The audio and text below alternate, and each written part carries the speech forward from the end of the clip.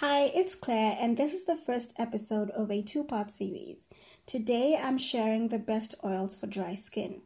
Dry skin is low in moisture, so to rectify this, we need to add moisture to the skin and make sure it stays there by sealing it with oil, preferably an oil which is rich in oleic acid. Oleic acid adds heaviness to the oil, making them richer moisturizers, so the water doesn't easily leave the skin.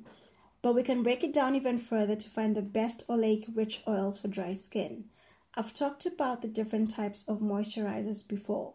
Oleic rich oils that are higher in saturated fatty acids such as argan and coconut oil are more emollient.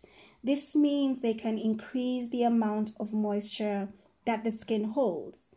Oleic rich oils that are higher in unsaturated fatty acids like avocado and olive are more occlusive. This means they seal the existing moisture in the skin, which isn't really helpful if you don't have enough moisture to begin with. A quick Google search will help you figure out which oils have a higher saturated fatty acid content, which is better for dry skin.